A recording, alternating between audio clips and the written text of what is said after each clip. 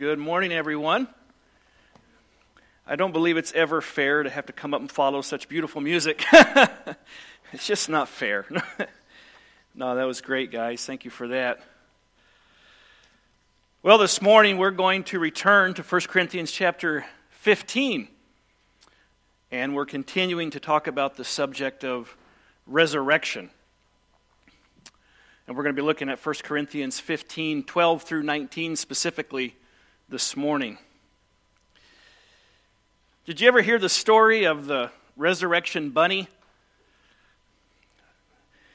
This one time a woman looked out her kitchen window and saw her dog have something in its mouth. And she ran outside to investigate, and she could tell as she got closer it was a rabbit. And the rabbit was lifeless. And as she got even closer, she recognized that the rabbit was the neighbor's pet bunny. And she felt terrible, and she was there in a moment of panic and wondering what she should do. And so she hatched a plan in her mind. She grabbed the bunny, took it inside, took it into her bathroom, put the bunny in a bathtub, turned on the water, shampooed the bunny, cleaned up the fur, got the bunny out, dried it off, got the hair dryer out, fluffed the bunny's fur up, and had the bunny looking pretty good despite the fact that it was dead. And she went over with the bunny to the neighbor's house, and there on their porch is where they kept a little rabbit hutch for their pet bunny. And she just kind of put the bunny back in the hutch, shut the door, went back over to her home, and basically hoped the neighbors would never find out what happened. Well, a little bit later that day, the neighbor lady came over and came up to the door, rang the doorbell. The woman answered the door. The woman was crying, and she was somewhat panicked. And she started to tell, the lady said, "What's wrong?" And the lady's like, well, our bunny died last week, and we buried it, but now it's back. Come on, guys. That was good. I didn't make that up. That was Ken Davis. That's good. Well, the bunny had a bit of a resurrection, but it really wasn't resurrection, was it? The bunny was spruced up, but still dead. But this morning, again, we return to the subject of resurrection, 1 Corinthians 15. In the case of the bunny, that was a lie. There was no resurrection. The bunny was as dead as it was before the bath and before the restoration process. But we're talking about the resurrection of Jesus Christ, which is a fundamental reality and truth for the Christian. And in this chapter again, Paul is correcting a teaching that was coming in where some were believing and saying there is no resurrection from the dead. And Paul is basically destroying that belief because it's so not true. It's such a harmful lie. He is doing so by showing them again that if you take away the resurrection from the dead, you are actually taking away the resurrection of Jesus Christ. And in our passage here, he goes a step further and he says, and if you take away the resurrection of Jesus Christ, you have nothing. That's what this passage is describing.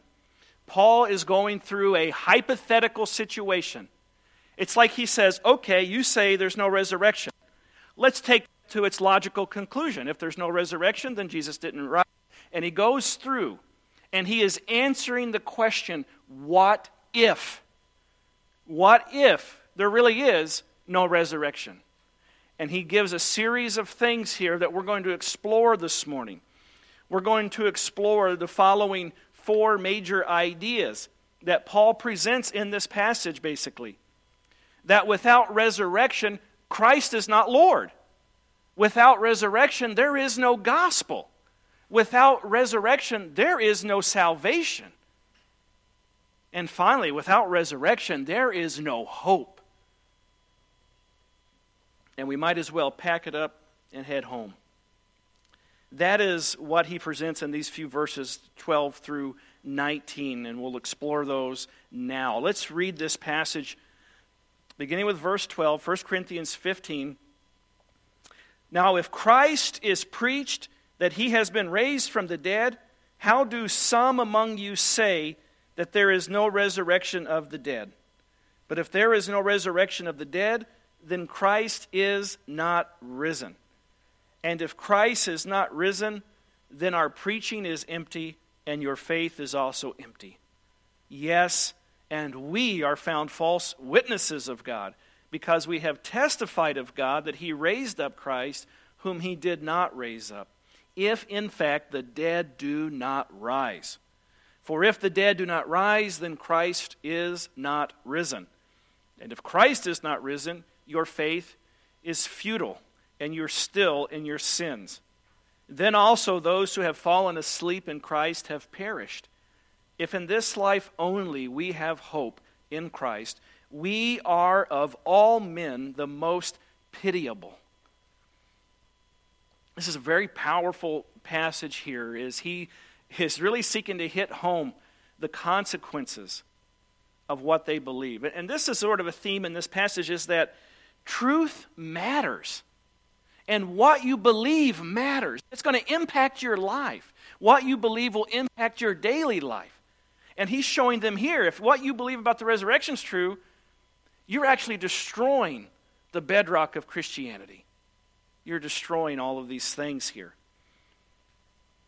So let's begin to walk through this as Paul presents it, and look especially at verse 12.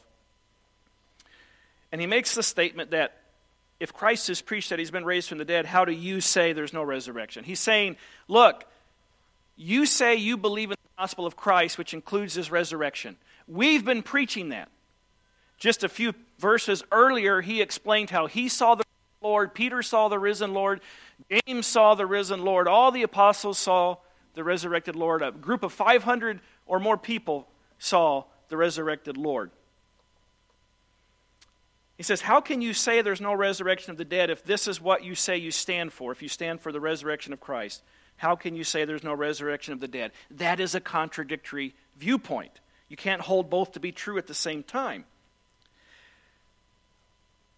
You know, and I'll just branch off here for a minute. It's interesting because, you know, we live in a time, in a society where contradictory beliefs are kind of in vogue. It's kind of accepted that you can believe whatever you want to believe. Doesn't have to be really truth or logic behind it. You get to pick what is true for you. The person next to you can pick what's true for them. If they're contradictory, so what? It doesn't matter. It's all subjective. Well, the Bible never gives us that option. That truth is reality. That's what truth is. Truth is not just something you believe in your heart. Truth is reality. Truth is what's real. And in this passage, the resurrection of Jesus Christ, that's what's real and what everything else is based on. And it doesn't matter what everybody feels about it or thinks about it. It's what's real. We have to go with what's real. And that's truth.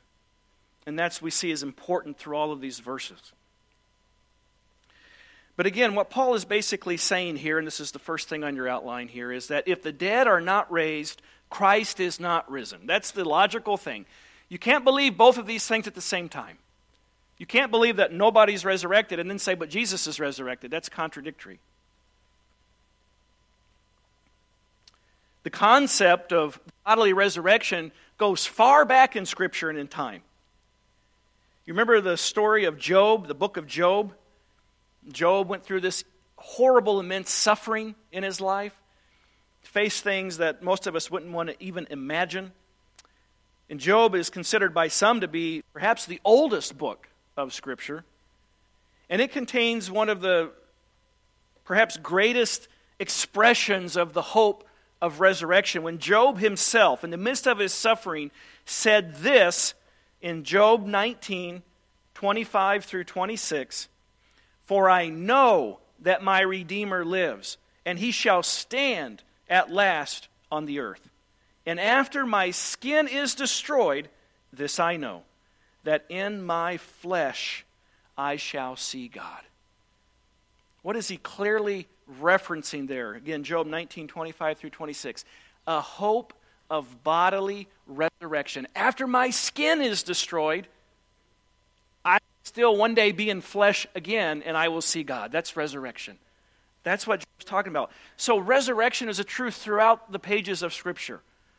And when you get to 1 Corinthians 15, Paul is simply affirming that belief. Daniel talked about it. Christ talked about it. And here Paul talks about it. So these people in the Corinthian church that were teaching these things, they knew better. They knew the Scriptures. They knew the words of the apostles. They knew of the testimony of Jesus' resurrection. And so he calls them back to this fundamental truth that resurrection is indeed what God's plans are. If you take away resurrection, and therefore take away the resurrection of Jesus Christ, it's like what Adrian Rogers once said. Without the resurrection, Christianity topples like a house of cards. That's what happens. These things matter. And the resurrection of Jesus Christ, if you really think of how fundamental and foundational that is, if Jesus had not risen from the dead, we would probably not know the names of the apostles. We would not have seen any New Testament books written. We never would have seen a first century Christian church. Everybody would have went home. You remember the apostles were in fear and lived in a room in Jerusalem after he died? What makes us think they ever would have came out if he didn't rise from the dead? They would have lived out their days in disappointment and despair. And the things that we're reading today wouldn't even exist.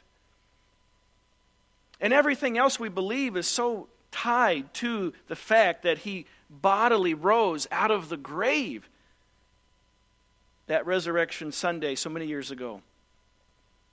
If you take away the resurrection of Christ, you literally have nothing left. Paul goes on, verse 13, he says, "But if there is no resurrection of the dead, then Christ is not risen." Again, he's showing this logical connection. You can't believe one or the other, you have to believe both. But think for a minute on what even the name Christ means. Christ means anointed.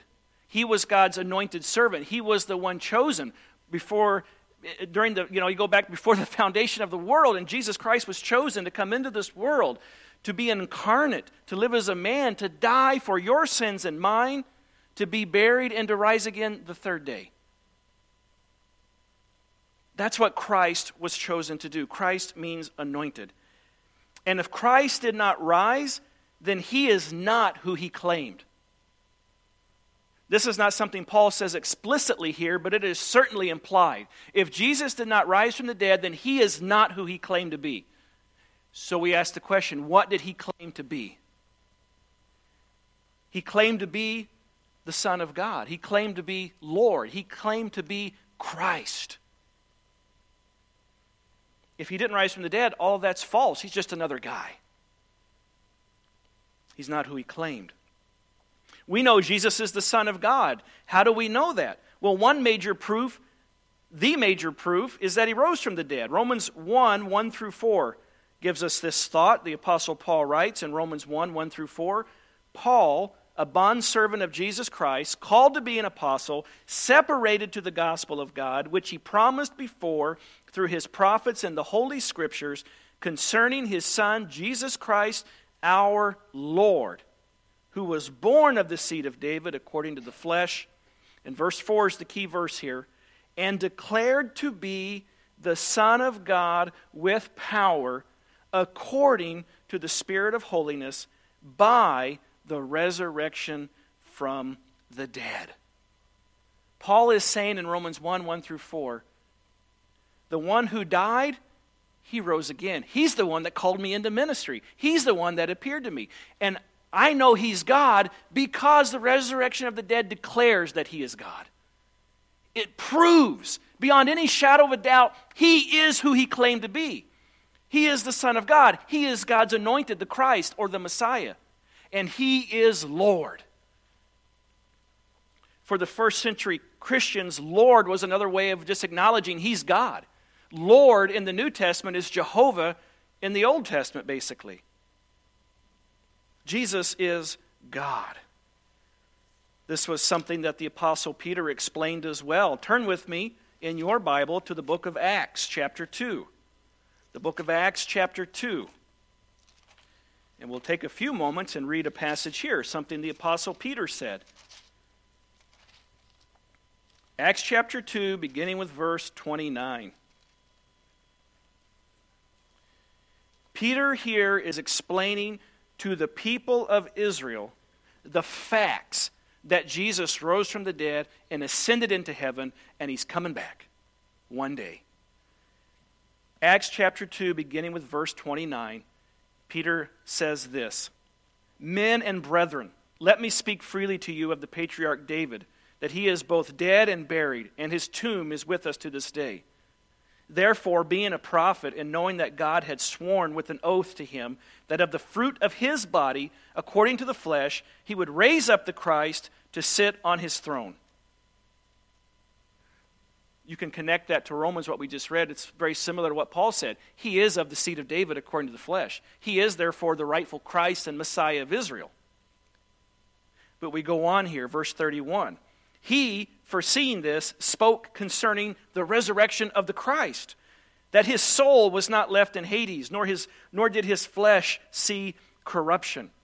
Peter is saying David prophesied that Christ would rise again. And now we've seen it. Verse 32. This Jesus God has raised up, of which we are all witnesses. Again, the resurrected Christ is what brought them out of the room that they were hiding in. The resurrected Christ is where they got their boldness. It was the resurrected Christ that poured out the Spirit on these believers that we're reading about here in Acts 2 as part of their mission to Israel. Verse 33 goes on, "Therefore, being exalted to the right hand of God, and having received from the Father the promise of the Holy Spirit, he poured out this which you now see and hear. For David did not ascend into the heavens, but he says himself, 'The Lord said to my Lord, sit at my right hand till I make your enemies your footstool.' Therefore, let all the house of Israel know assuredly that God has made this Jesus, whom you crucified, both Lord and Christ." Peter says, you killed him, but God raised him up. God exalted him at the right hand of the Father. He's going to come back one day to inherit his kingdom, and this will be his kingdom one day. That's all going to happen. The resurrection proves all that. And the resurrection proves beyond shadow of doubt that Jesus indeed is Christ and is Lord.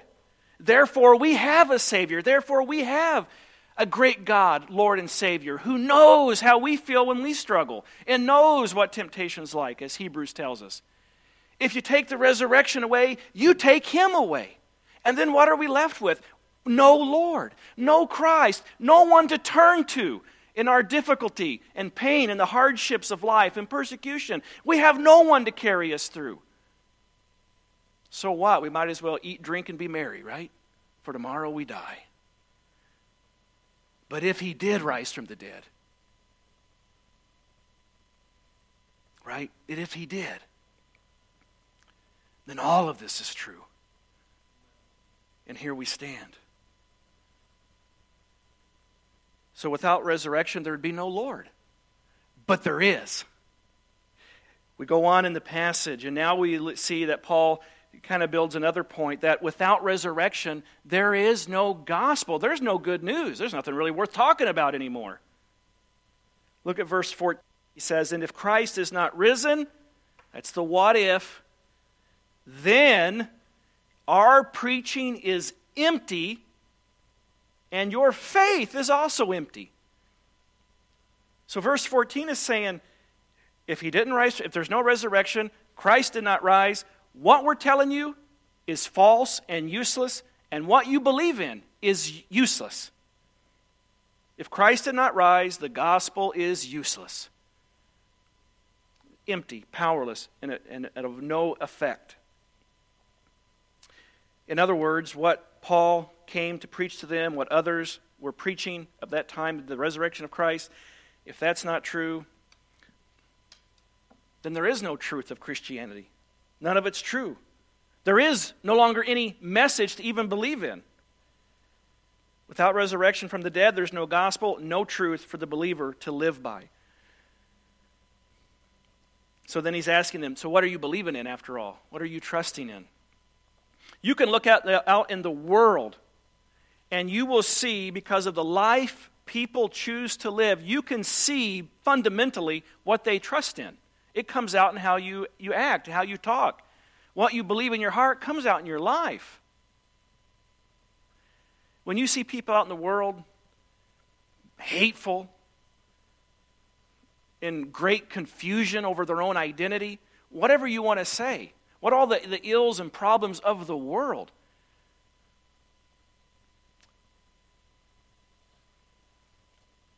if the message of Christianity is not true, how can you can't even say they're wrong.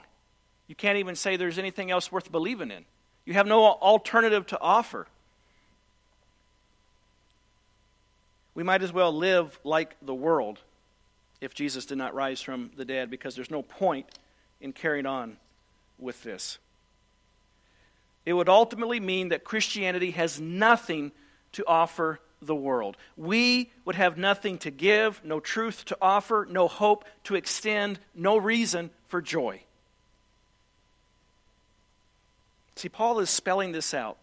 And he takes time in these few verses to really hit home what he's saying. That if you really want to go this way, this is all that it will cost you in the end. It will cost you everything. One thing we come away with here, obviously the gospel would be destroyed. We'd have no good news to share. We would have no tracts to hand out. We would have no Jesus to share with the world. But even beyond that, we see how important truth is. Again, the resurrection of Christ, and therefore our resurrection, is intertwined with all of Christianity. Again, to lose it would be to lose Christianity and put ourselves back into the shackles of sin and despair. What we believe matters. It's why Paul ever even went to Corinth in the first place. He could have been comfortable at home. He could have been much less persecuted in his life, because he was stoned, he was beaten, he was shipwrecked, chased out of town. All kinds of things he suffered, as did the other apostles as well to some point. Why did they do all of that? It's because they sincerely believed that Jesus rose from the dead, because they saw it. And therefore they were gripped with that conviction to go out to the places Jesus was sending them, to make sure others knew that he rose from the dead, so they too could have hope, that they could have a life worth living in Jesus Christ. If you take the resurrection away, that all goes up in smoke. There is no gospel. Furthermore, if Christ did not rise, the apostles are liars. That's the implication in verse 15. He says, yes, and we are found false witnesses of God, because we have testified of God that he raised up Christ, whom he did not raise up, if in fact the dead do not rise. He's saying, look, it wouldn't only make us wrong, it makes us deceivers. That's what you're calling us now. If you're saying there's no resurrection, you're saying Paul and the 12 and all these other people were nothing but liars. They would just be liars. Which would mean what about all the things they said and did? That would also be a lie. What would that mean about every New Testament book in the Bible? Just lies. Lies based on lies. That's all it would be. It seems like Paul is tapping into what respect the Corinthians still had for the apostles. Earlier, again, I read it in our scripture reading, but verses 5 through 9, Paul goes through and again goes over all the people that saw the Lord. Cephas in verse 5 is Peter, then the 12, and then it talks about James in verse 7. Then Paul talks about himself in verses 8 and 9. They all had seen the risen Lord. Again, if you don't believe this, you're saying we're liars. We're deceivers. You could imagine, you take that, you think about that claim that these guys are liars. You think about if you really believed, you had somebody in your life that you trusted, maybe for over the course of years, and you made fundamental life decisions based on what they told you, and you really had a high level of trust in what they said, and then you found out years later that it all had been a lie. Man, that would be devastating, wouldn't it? Absolutely devastating. But again, that's what Paul's saying. You're calling all of us nothing but liars. If you're saying what we have been preaching and preaching our hearts out about is simply a lie. Again, without resurrection, there is no gospel. There's no good news. There's nothing to offer the world. As we move on to the next few verses, we'll look at 16 through 18. He says, "For if the dead do not rise, then Christ is not risen." Here he's basically repeating what he said back in verse 13. He's introducing kind of like a second mini-series of arguments. Again, if you say there's no resurrection, then Christ is not risen. And here's some other things that are true. Not only is everything we've been saying false, and we're liars, and your faith is useless, but there's some more things, too, that we lose along the way. Without resurrection, there is no salvation. Verse 17 brings it home. "And if Christ is not risen, your faith is futile. You are still in your sins." If Christ did not rise, sins are not forgiven. Again, what's the point then of all this Christian stuff? Forgiveness of sins. Lost my train of thought there for a second. Forgiveness of sins is one of the things that makes Christianity so radical compared to every other religious faith in the world. The idea that a holy God can actually pardon, forgive, wipe out your sins. I don't know of any other religions that can offer the human heart that kind of an offer. Every other religion offers you some means to atone for yourself, to somehow pay back the cost of your sin, to somehow tip the scales in your favor. Whether it's the religions of Eastern mysticism or denominations here in the West that misunderstand the gospel, it doesn't really matter. It comes down to the idea that they're trying to create a man-made salvation, where you're constantly trying to get over the hurdle of somehow atoning for your own sins. And you live a life enshackled because of that. You're always trying to do a little bit more to make yourself right. But Jesus Christ comes into the world to die for our sins. And through his name now is preached the forgiveness of sins to the whole world. That's what he's telling them here. If you take that away, you've taken away the forgiveness of sins. You've taken away you've gutted Christianity. There's no hope. We have no way to get to heaven. We're still lost in our sins. We're still condemned before a holy God if Jesus did not rise from the dead. Romans 4:25, something Paul says here. Romans 4:25, he says of Jesus Christ these words, "Who was delivered up because of our offenses and was raised because of our justification." He was delivered because of our offenses. That means he went to the cross because of our sins. But when he was raised again, he says that's for our justification. Justification means to be declared righteous before a holy and righteous God.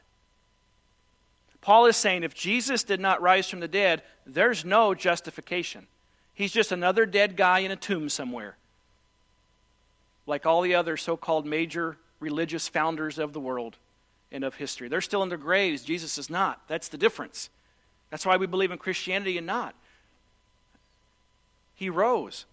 And with him he brought forgiveness of sins. And Paul says basically this, if he hadn't risen from the dead, then we would have to believe that God didn't count sacrifice on our behalf as any good. But his resurrection proves that his sacrifice was accepted. And therefore, when you trust in Jesus Christ as your Savior, when you personally put your faith in his death, burial, and resurrection, and that's all it takes, is you just trust in him and what he did for you, you in that moment are declared justified. You are declared righteous before the holy and righteous God of the universe, and nothing can ever change that. If you take away resurrection, you take away the resurrection of Christ, you take away our justification, we're still in our sins. We're still unforgiven. We have no salvation, and therefore we have no future with God. Paul adds this in verse verse 18, then also those who have fallen asleep in Christ have perished. He says, not only are you in your sins, but think of the Christian brothers and sisters that have already died and went on. What about their sins? What about the eternal fate of their souls? See, if Christ did not rise, then dead Christians are lost forever. They are eternally condemned, along with the rest of humanity. If Jesus didn't rise from the dead, then there's no salvation, and everybody's going to the lake of fire forever. That's the only alternative we're left with. Those people who they had buried with the hope of resurrection, they would now have to understand there is no hope. We'll never see them again. We're all doomed to eternal condemnation because we're apart from Christ. We have no forgiveness. Again, as we're saying through this whole message, this is why resurrection matters. The impact it has on all these other points of view we would have in our heart, these beliefs, and how it would impact our daily life. You take it away, you lose everything. Without resurrection, there is no hope. We come to verse 19, and he says, if in this life only we have hope in Christ, we are of all men the most pitiable. What's he saying here? He's saying that they've wasted their lives. They've did all this for nothing.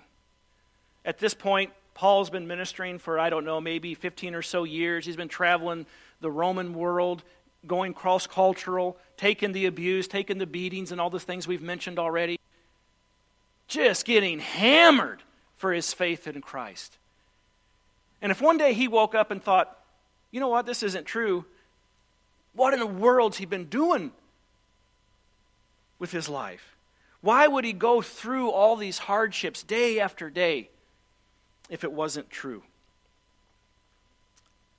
No, the fact that these men were willing to suffer for this truth, they were willing to go to the next person and preach that Jesus had risen from the dead and all that goes along with that, the fact that they were willing to do that in the face of severe opposition and persecution is one of the greatest proofs that what they said is true. And he did rise from the dead. But one implication of verse 19 is, if Christ did not rise, he is only a good moral example. And that's what a lot of people in the world want to make him. Well, Jesus was a good religious teacher. He was a good moral teacher. I do read the Bible to get some good moral lessons. That kind of mentality. The problem is you cannot read the words of Jesus Christ and who he claimed to be and simply turn away and said, I think he was just a good moral teacher who was misunderstood by his disciples. He doesn't leave that option. Because he preached who he was, and he showed what he could do. But the reality is that if a person did what Jesus did and said what Jesus said, there's only three possibilities. And C.S. Lewis is one that popularized this what I'm going to share here, this thought. There's only three possibilities. Only three options. When anybody who reads about Christ and is confronted with his actions and his words, they can only make one of three choices. And spoiler alert, only one of them is accurate. The first is just to assume he's just a crazy guy. That maybe he really believed he was the Son of God, and he was so crazy, all the people that followed him were crazy enough to believe he was really doing miracles, and they were just a bunch of crazy nuts. The problem is, crazy only gets you so far. Crazy doesn't usually take you through multiple persecutions and sufferings. See, the idea that he was a lunatic doesn't hold water to the record of Scripture and the eyewitness accounts and the historical accounts that go along with Christianity. There's no way he's just a crazy lunatic. That theory doesn't hold any water. The second option is just to assume, well, maybe he wasn't crazy, but he was just evil, and everything was a lie. It was all a lie. And he was such a good liar that he even had people believing that he somehow did these miracles. But you're basically saying that if a person did what he did and said what he said, and it's all just this grand scheme and a lie, then Jesus is basically the devil now. Again, you go back to the record of the apostles and what they went through, what they were willing to die for. And even the people that opposed Jesus knew what he was claiming. The liar idea doesn't hold any water. So if he's not a lunatic and he's not a liar, there's one third option. He is Lord. And that he is who he said he is. That he is the Son of God. That he is Christ. That's the only logical answer to be able to do and say what he did. And that's the convictions the apostles held. That's the convictions the first century Christians held. And they held on to that to their deaths often. What we believe is not just made up fables, but it is historical truth. It is real. And Paul says, but if it wasn't, you only have hope in this life. You don't have hope for the next, right? There's really no hope. So what if you have hope in this life? He was getting hammered for his faith. He would have been better off to turn from it. Go back to tent making 100% of the time and live out his days in some level of comfort. But no, the resurrected Christ compelled him to keep ministering, to keep preaching the truth, to keep moving forward, to keep taking the beatings and the persecution, to keep going on. But he says again in verse 19, if Christ is not risen, if that's the thought, then he also says, we are of all men the most pitiable. That's really true for any Christian. I think he has in mind, he's talking about him as one of the apostles. He's the apostle to the Gentiles with the gospel of the grace of God. But the 12 apostles to Israel, they would have been wasting their time too. They would have been most pitiable as well for all the things that they were going through. All of these men would be wasting their lives. If Christ did not rise, the apostles had wasted their lives. That's the implication. And that they, above anything, should not be respected or admired, but should be pitied above any other person. Another possible translation is to say they would be of all men most miserable. Because why were they going through all this stuff if it's all just a lie? Why would they waste the remaining days of their life? But the conclusion to us is clear. Because of those apostles who were willing to be martyred, because of the Christians who were willing to be persecuted, because they were willing to give life and limb to get the word of Christ to the next town, the next country, the next person, is that it was all true. And they were empowered by the Holy Spirit. The dead do rise because Jesus did rise from the dead. Everything points to that. The transformation of the apostles points to that. The freedom that you and I experience from sin and the peace and joy we can have in our daily lives point to the fact that he really is alive right now. The claims and miracles of Jesus Christ point to that. The Scripture declares that.